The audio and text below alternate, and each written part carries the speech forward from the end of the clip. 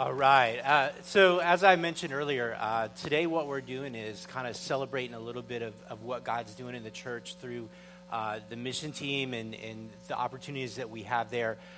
If you're not kind of familiar with how we do mission trips and so forth, we've really had a couple different experiences, but this particular one, what we did is we partner with two organizations. One is Trash Mountain Project. They're on this side here in the States, and they organize a lot of these trips and all of that kind of stuff. And then down in Honduras is an organization called AFE, and I'm not going to do the Spanish so because I'll totally mess it up. But it's a school. They have a seminary there now. Just basically, what they do is they try to rescue people from this trash dump community and provide schooling and education and all of that stuff, and just a great, phenomenal organization. And so those are kind of our two partners, and they're the ones that identify the family that we're going to build a home for and so forth. And this was the 9th home that we've built down in there, rescuing families from these trash dump communities. And so we're really excited about that. And so we're going to hear a little bit from some of the team members, and we're going to start down here with Clayton. This is Clayton Keene. And Clayton, this was your first time really kind of seeing the trash dump, the poverty of these trash dump communities firsthand. Tell us a little bit about that experience for you. Well, going up there, seen the pictures and seen the videos, but until, we went up on the trash dump and seen, the hundreds of thousands of people rummaging through the trash, it really sunk in of how bad it is, how the poverty is, where they got to dig through and find anything they can to recycle. I mean, the people were, every garbage truck to come in, there would be 50 people around it just waiting for the trash to hit the ground so they can go through it. So, we were going up there, and the people lined up because we started feeding them and giving them water, but a lot of them didn't even want the food. I mean, they were so hungry, but they just wanted the water because it was just so hot up there. Mm-hmm. But, watching them line up and then a trash truck come in, they would get out of the line for the food and the water just to go to the trash dump, the truck, so they could go through and see exactly what they could find so they could make the money for their families. Wow. Well, while you were there on the trash dump, you got to meet Antonio, who is the father of this family that you are about to build a home for. And as a father yourself, just tell us a little bit about that experience, about meeting him and what that first impression was like. Well, when we first saw Antonio, we handed out most of the food, and we still had some left. And we was walking through trying to, get people to make sure they had the food and water. And we'd seen him off in the distance. He was walking through and actually thought he was somebody part of AFE. The way he carried himself, had his head up high. He had a Bible on his side, and then he come up and talked to us, before, and he started telling the story before he realized who he was. Like I said, I thought he was someone there because the way he presented himself. But he's out there working in the trash dump every day, provide for his family, and yet he still has dignity in him, and he knows he's had a hard life. He's got it rough, but he's a God. You could tell he was a godly man. Okay. Now, Michael, by the way, this is Michael Matthews. He was one of the other team members that went. Michael, the experience of meeting Antonio was probably most emotional for you. In fact, I even remember you telling me this story personally. Tell us a little bit about what struck you about, meeting Antonio for the first time, and just why that struck you so strongly. Yeah, so like Clayton said, Antonio was, he was just, immediately he was different from everybody else on the trash dump. He'd been up there for 25 years, making about $2 a day, and working as hard as he can. And the first thing that struck me is, here's a dad and a husband who hasn't given up. And here in the States, that guy had been gone in a heartbeat and gone off and probably done it 2 or 3 other times with 2 or 3 other women and kids and everything else. And Antonio didn't. Antonio stayed, and he was a godly man. But the big thing, so that was the one thing, because I was there with my son, and so it impacted me probably a little bit more, because here's a dad standing up for his family. But the other thing that impacted me was he had a faith like I had never seen. Like I say, he's making about $2 a day on average, and he was praying that God would give him the material to build a house. And quick math would say it would take him about 5 years. If he spent his $2 on nothing else, it would take him about 5 years to buy the material. And he was praying that God was going to give it to him, and never stopped. And his wife had said, I don't know, maybe we just improve where we are. And his daughter says, Dad, I don't know if it's going to happen. He said, no, God will do this. So he had this big, audacious prayer that God was going to give him something that would seem virtually impossible. Greater faith than I have, because that would be the equivalent of God giving us a $250,000 home. Giving. Not letting you get the loan for, but giving you a $250,000. So that was what impacted me the most. One, he was a dad that didn't give up, and he was a Christian that didn't give up. So those were the two things that got me the most about Antonio. So not only did did God provide the building materials, but then he even provided somebody to build it, he provided the labor too. And Yeah. he told us, I really believe God sent you guys to answer. You were the answer to my prayer. You were God's answer to my prayer. Wow. So you mentioned that you had the opportunity to take your son with you, Josh. Tell us a little bit about why that was so important to you and what that experience was like. Yeah, so it was Josh's idea. We had always given to missions, and Jenny and I had talked about going, but you have kids, and then you wonder, well, what happens if we both go and something happens, and all of that, and we'd always found an excuse, a reason not to go. And Josh came up and said, I always found an excuse or a reason not to go.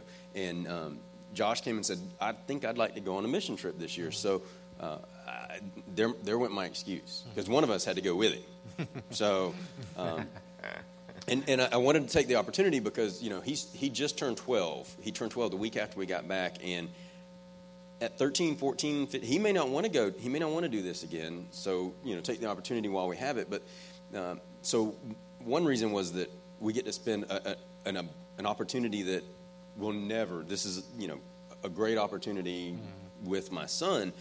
The other thing is, Josh is one of the sweetest, kindest, most compassionate kids that I know. And so this trip had the chance to affect me, but it had the chance to completely change his life. And so that was the other reason that it was so important for us. Cool. This is Callie Matola. So Callie, you guys got there on Saturday, kind of get organized, do church on Sunday. I think the plan was to actually start building on Tuesday, but you got there on Monday, started building. When did it kind of all hit you that, hey, I'm in Honduras and I'm here to build this home for this family? It started to sink in for me whenever we were seeing the family at the site where we were building their house. Like, I knew we were in Honduras and I knew we were building a house, but it never really was a reality to me that somebody would be living there, that would be their home. And that was really what made it real for me, being able to see that we weren't just there putting up 4 walls and a roof. We were building a home for somebody to live in. Cool. Now you're relatively new to Ridgepoint, and didn't know a lot of people, and so going, first of all, when did it kind of hit you that I need to go on this trip? And second of all, what was the experience like getting to know people on the trip, and what was that like for you? Well, I knew I wanted to go on the trip as soon as it was announced. And I looked over at my mom, and I told her that I was going. And she was like, okay, well, we'll see if we can make that happen. And I ended up being able to raise all the money to go, and that was a blessing from God. So I knew that I was supposed to go. And we had been attending church 2 weeks when it was announced. So getting to know everybody was a lot easier than I thought it was going to be. I've been on other trips before with groups of Christians and friends, and there's always somebody that's alienated or cliques that start to form, and there wasn't any of that. Everybody was just accepted right away and part of the team. And I got to hear everyone talk about their experiences at night after we were done working and things like that, and that helped me learn about them and be able to see them as spiritual leaders in my life and friends. Cool. Okay, we're going to finish up with Belinda here. This is Belinda Russell. Belinda's been on several of our trips, and you guys kind of got to finish up your work early, and after that, you got the chance to go spend some time at the school at AFE. Tell us a little bit about, as a teacher yourself, what was that experience like, and just, interacting with the kids and all of that. Well, finishing early. Yay, we did. Well, Tanya also works with the kids in back, so we kind of looked at each other like, whoa, we're not prepared to go to AFE, because usually we would have, books or games or something, so we just ended up winging it. We got to tell them a story about Zacchaeus, and we ended up teaching everybody, me, Callie, and LaTanya, found this song on YouTube, Zacchaeus was a wee little man. Y'all know it. Well, we made all the guys do it with us, so we acted it out and did it for the kids. And the little ones, they thought it was hilarious, and then the older ones were just kind of like, they're speaking in English, learn some Spanish, so we're going to have to work on that. And then also we got to act out that whole story and really just kind of teach them a different way of saying, you can mess up in the world just like Zacchaeus, but God's going to be there and protect you no matter what. And after we did that, we played games with them. They were killing us at soccer and wiffle ball. And the smiles on their face was just priceless. It was kind of like Santa Claus coming into town. You just can't replace it. So it was wonderful. And to see that they had gone from teaching on the trash dump, literally having tires, and then going down underneath trees. One tree was kindergarten, one tree was first grade, and then these massive 2-story buildings that really God provided for them, because there was no way that they were ever going to be able to have that. Was amazing. So really awesome.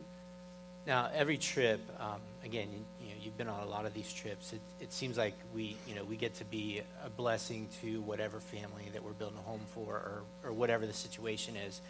But in the end, it's really the team itself that gets the greatest blessing. So tell us a little bit about how you saw that this time, and kind of what your experience was like this time. So we go down there, and we kind of all know, okay, we're supposed to build this home for this family. So we just kind of get into this routine.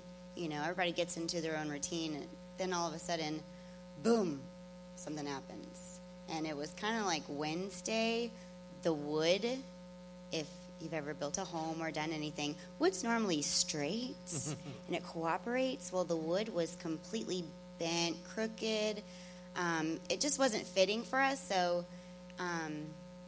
I told everybody this Bible verse that I had memorized to kind of prepare me for the trip, and it is Ephesians 6:7. It says, serve wholeheartedly as if you were serving the Lord, not people.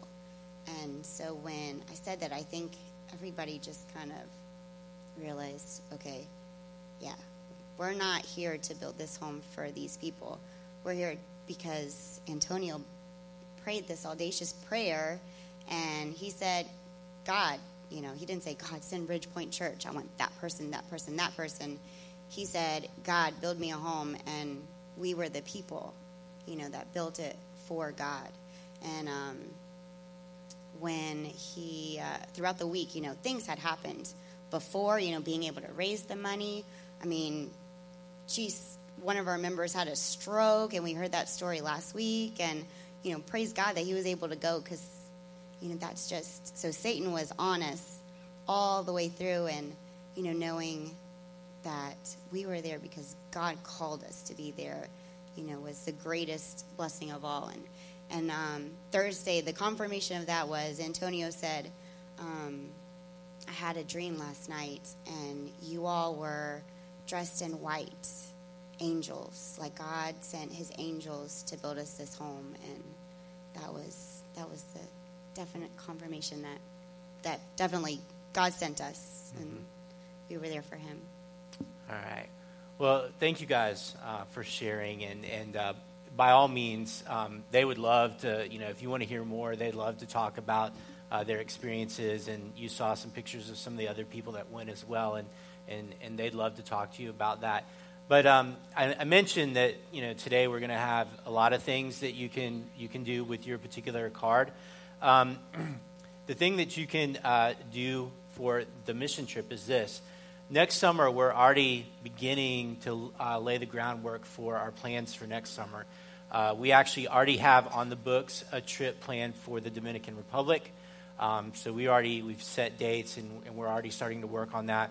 But we're also talking to Trash Mountain about another trip to Honduras, and we're working out the dates for that right now. But if you at all think that you might be interested in either trip, or you just want to know more about it or whatever, then what you can do is on the back of your card, down at the comments section, you can just write missions. And what we'll do is we'll add your name to our email list, and then as more information comes out, we'll contact you. We'll let you know those dates, what costs are going to look like, and all of that kind of stuff, so that you can begin preparing now.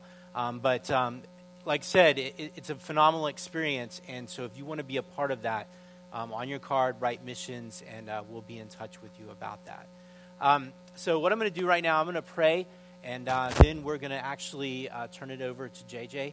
We're going to answer a few more of those Pick 6 questions that we didn't get to. So, God, thank you so much for the opportunity, God, just to serve you and to serve you in this way. Father, I pray that you would continue to bless Antonio and his family. God, that you would continue to use them in that community. God, use this guy who has this audacious faith. God, use him to spread your message and spread, God, the good news of who you are, Father. God, I pray that you would continue to allow us to do these kinds of things and let us be a part of them. We pray it all in Christ's name. Amen. All right, and good morning, Ridgepoint Church. I just want to echo what so much of the team shared. Literally, we tried to encapsulate in like 10 or 15 minutes what happened over a week. And the final night that we were there, we had a chance to debrief with team leaders and then just kind of talk about our experiences. And it probably went on for a couple of hours, just sharing these stories. And I know it's hard to get a real picture if you weren't there. That's why we encourage you. Even if you think there's no way in the world I could ever go on a trip, I can't be away from the family that long. It's a lot of money. I get all of that stuff happening. We're all really busy. But I'd encourage you at least at one point in the future, consider going on one of the trips. It's really just a powerful experience to go and serve, but it's also a powerful experience as to what God does in your life and while you're on that trip, kind of getting away and getting focused on spiritual things for a week. We are wrapping up a series in a certain sort of way. A couple weeks ago, we wrapped up Pick 6 in terms of the sermons that we had. And if you were with us all summer long, we had allowed you to contribute some questions, and you submit some questions online and via church, just saying, what are some questions you have about the Bible and whatnot? And a lot of those fit into a sermon where we could take a question or a couple of related questions and say, let's talk about that for a full 35-minute message. But we started getting some questions, and we're like, well, there might not be a 35-minute message in that, but it's a really good question for us to answer. So we said, as we started getting some of those questions, before the series even began, we said, we're going to do a final week that we're going to take if a Pick 6 is scoring a touchdown, we're going to take all those extra questions and get the extra point at the end of the series. And so that's what we're doing today. And kind of when we anticipated, we thought these would be kind of simpler, easy to answer things. We'll kind of pop through those real quickly. And then something happened. If you've been paying attention to preseason football this year, they're doing something different. They moved the extra, where the kicker kicks the extra point from, they moved it back 15 yards to make it harder. As we started looking at some of these questions, I realized they're not as simple on the surface as they might have seemed. So we're going to try to get through as many of these as possible. We still had a lot of questions kind of left over. So we're going to try to get through these as quickly as possible this morning, and we'll get through what we can. The first question, this is a doozy. This is going to be our longest one to answer. Why doesn't the Bible mention dinosaurs?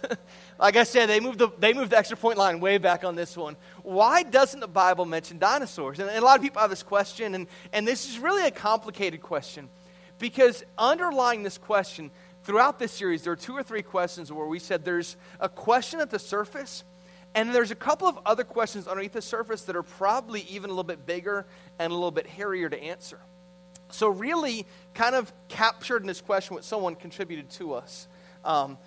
Captured in this question is a couple of things. Because some people look at that and say, well, the Bible doesn't mention dinosaurs, and therefore, because there's this tension, especially the last couple hundred years, there's been a tension between science and the Bible. And if you pay attention to any of these things just out there in the world, you know there's this constant tension. And people, certain scientists will look back and say, if you believe the Bible, you're crazy. And then people who are biblical scientists look and say, no, we believe the Bible matches up with science. And there's this tension that's always there. And so it goes to creation versus evolution. It goes to new earth versus old earth. There's a lot to this. A lot of scientists today believe the earth is 4.5 billion years old. Like, that's kind of the common going. This is what a lot of scientists today say. In fact, just to confirm it, this morning I asked Siri, how old is, and I went through my phone. Siri, how old is the earth? And Siri agrees, the earth is 4.5 billion years old. And there are other people who are creation scientists who say we don't believe the earth is nearly that old.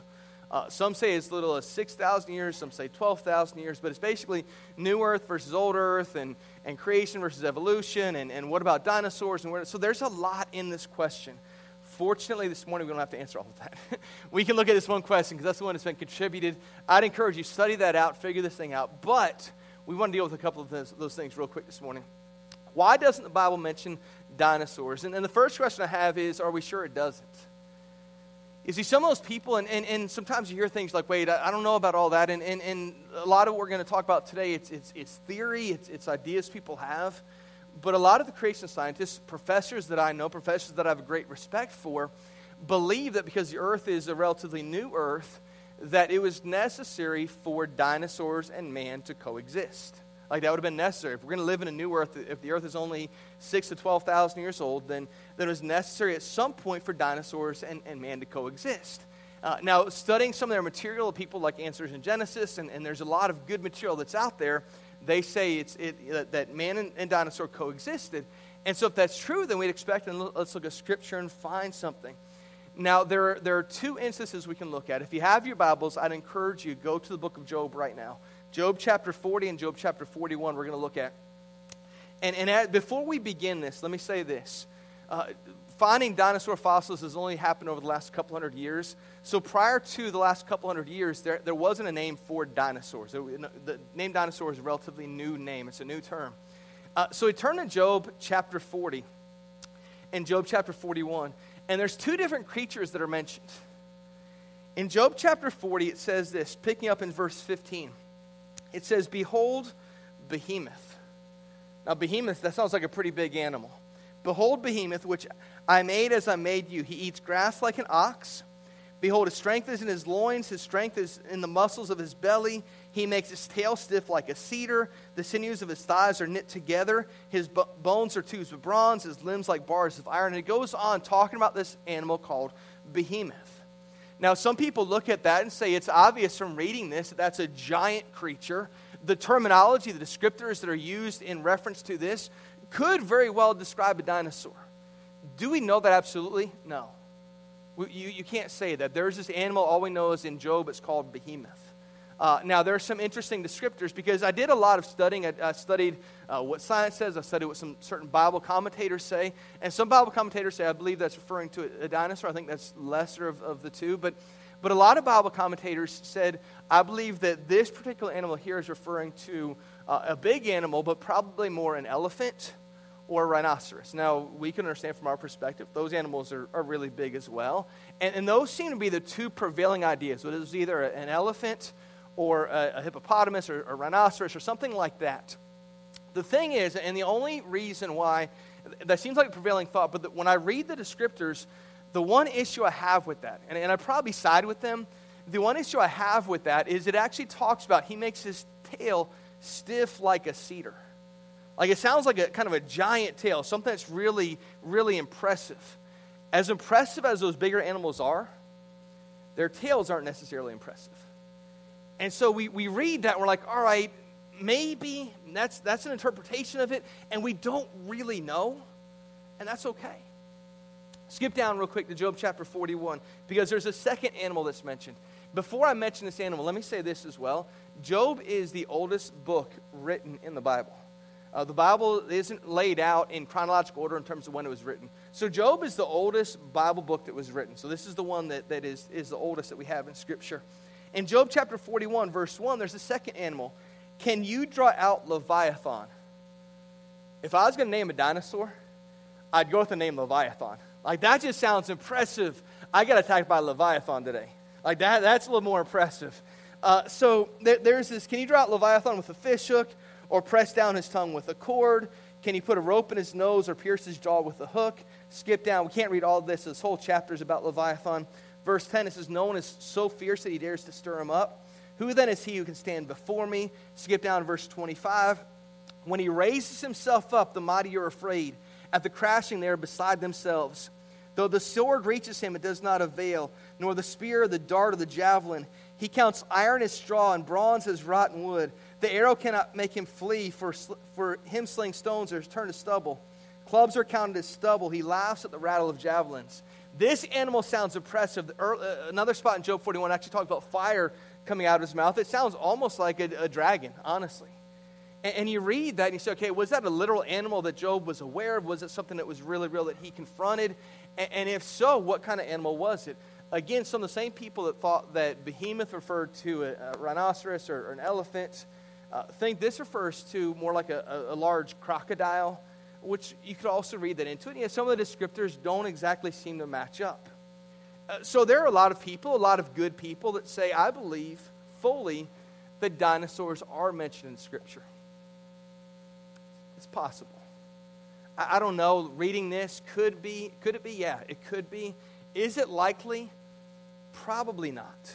Looking at everything from fossil evidence to what we read, is it clear-cut that this is a dinosaur it's referring to? No, I don't think so, but it is a possibility, a good possibility. The second question then is, if dinosaurs aren't in the Bible, but we're going to believe the Bible, where do dinosaurs fit in? Flip back to the creation story in Genesis chapter 1. This is interesting. Again, another theory that's been proposed that's going to answer a couple of different issues. Because one of the issues, and I was reading just this week in a journal someone wrote about dinosaurs, and these scientists, the secular scientists that are out there, say one of the things that we still don't fully understand is we believe the earth is 4.5 billion years old, and the dinosaurs lived, but it seems like their extinction happened, for all of the dinosaurs, their extinction happened in a relatively short amount of time. And I read this guy, and he said, as much as we study dinosaurs, we can't figure out why the extinction happened so quickly. So we've had some ideas proposed. Some of them are good ideas. Some of them are bad ideas. Some of them, I hope they were jokes, because we're not exactly sure why the dinosaurs became extinct in a relatively short amount of time, with the consideration of them believing that the earth is 4.5 billion years old. Genesis 1:1, there's this interesting thing that I think sometimes we miss.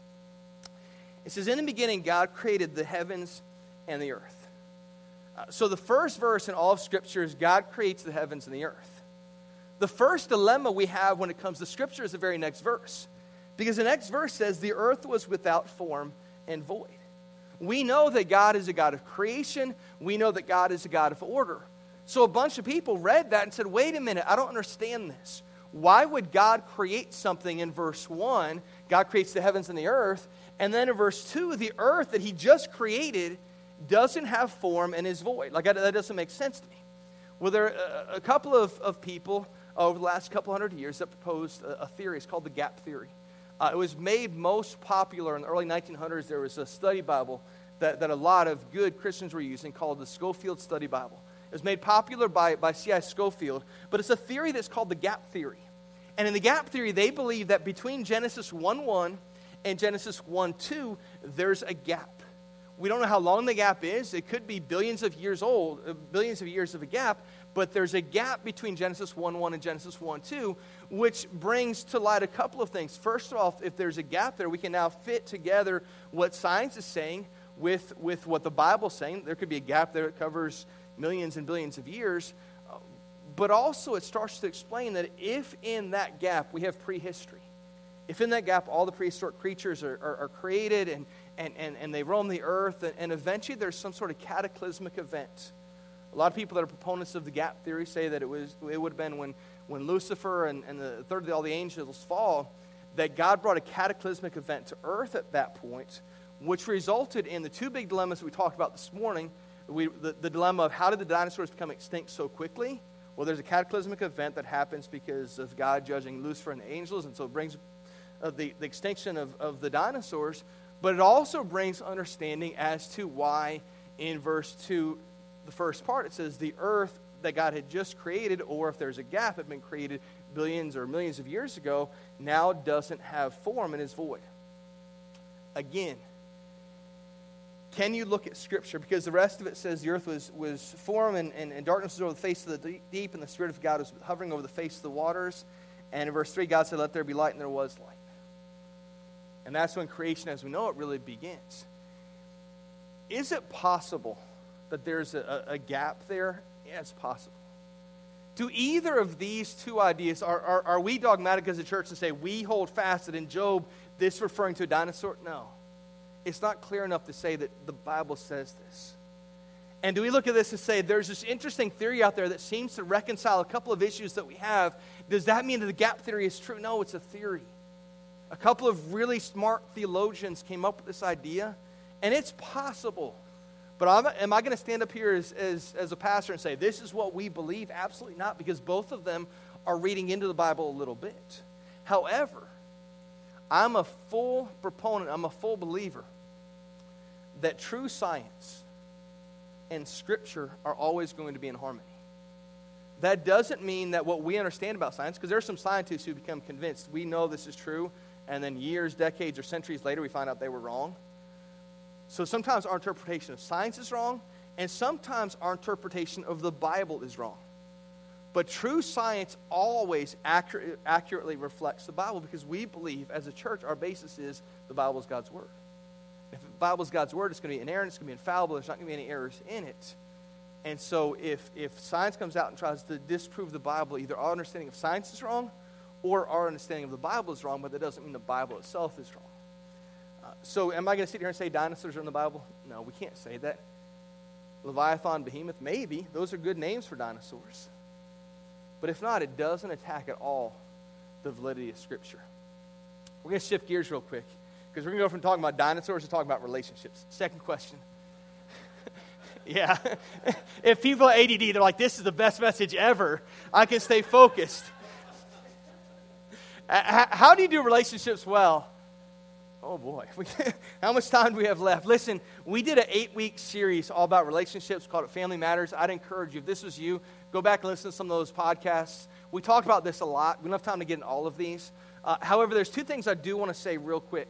And for time purposes, we're just going to kind of list the Scripture. I'm not going to have time to go through all of this, but there's Scripture I want to look at the second part of this. First one, if you're in a relationship right now, and maybe you're married or maybe you're dating another person, a lot of times when we talk about relationships, a lot of times, not always, we're talking about the person we're dating or the person we're married. How do I make relationships work?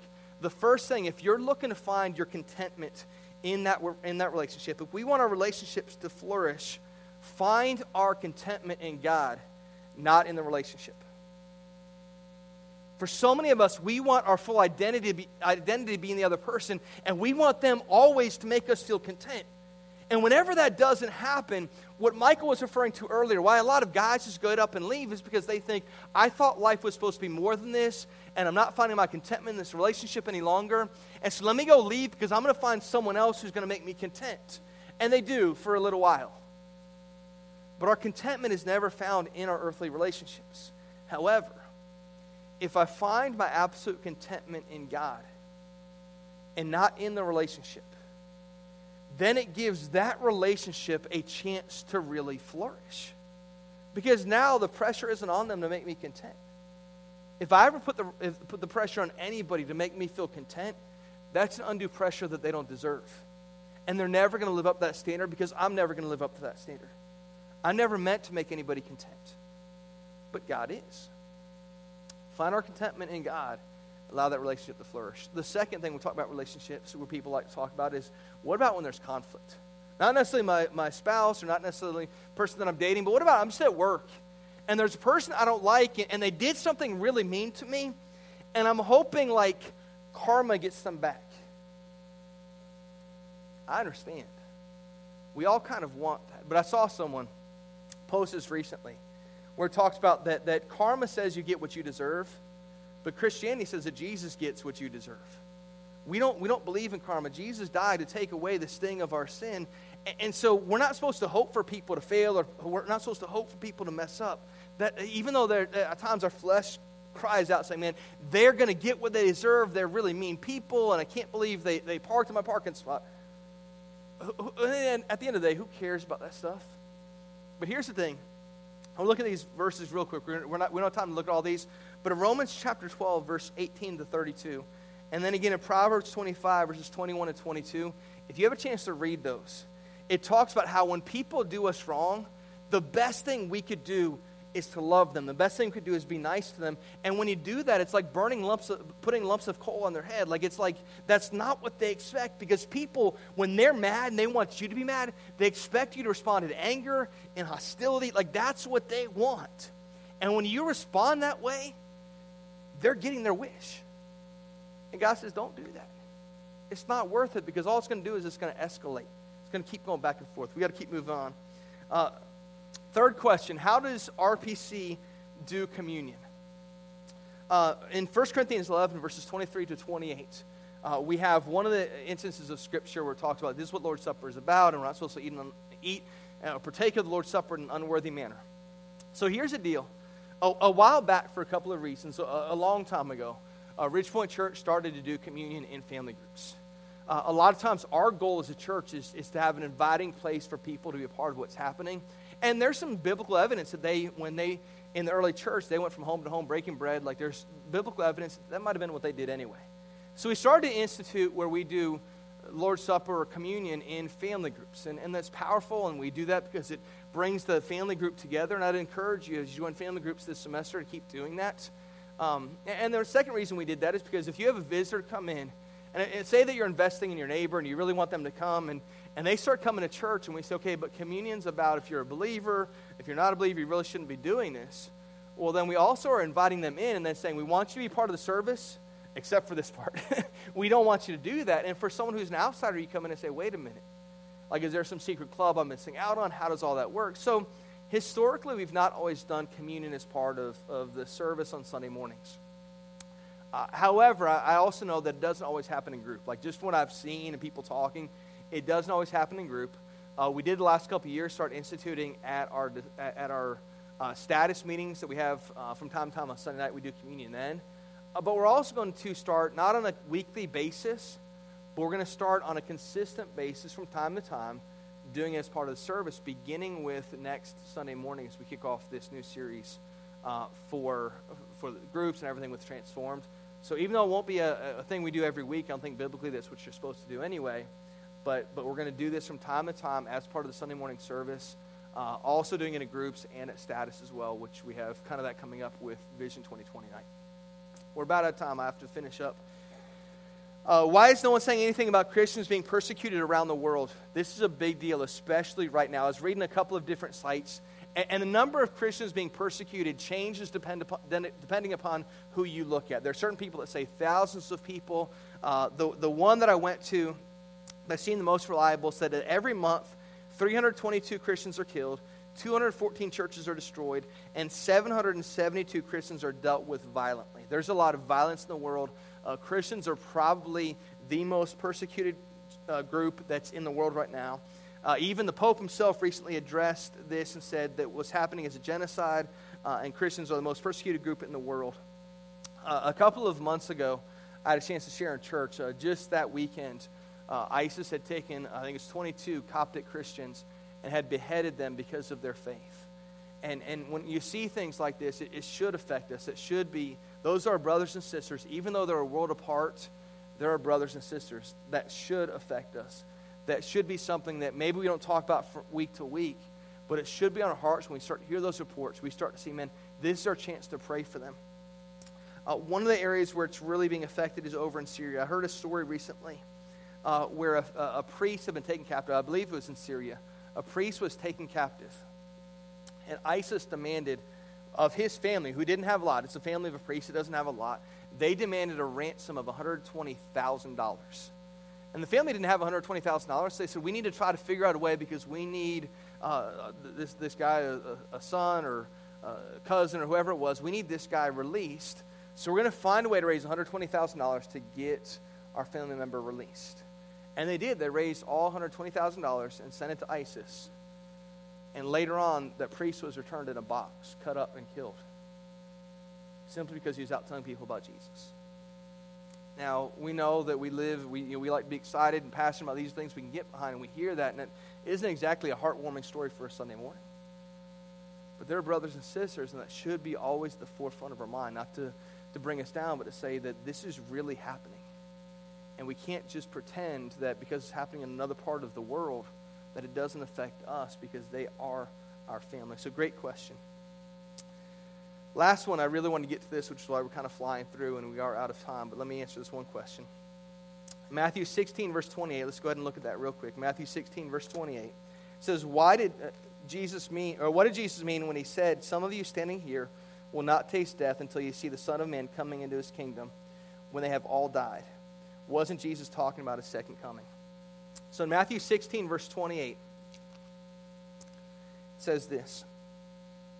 Jesus is speaking, and he says, truly I say to you, there are some standing here who will not taste death until they see the Son of Man coming in his kingdom. It's talking about the Son of Man, talking about Jesus coming in all of his glory. And so we read that, and I agree with the person who asked the question, because it seems like when we read the Son of Man coming in all of his glory, we think that refers to his second coming. So we say, well, all the disciples who are there with Jesus, like he hasn't come back yet, and I don't see any of those disciples walking the earth anymore. So what did Jesus mean if he said that some of the people here are not going to taste death until I return, until they see me in all my glory? And it's easy to jump to the conclusion that it's referring to the second coming, but it's not. I think it's a common misconception. But actually in the next chapter, in Matthew chapter 17, it refers to Jesus' transfiguration. And the transfiguration, they're up on the mountain, and Peter, James, and John get to see Jesus' transfiguration. And in that moment, those three disciples got a taste of the glory that's going to come in Jesus' second coming.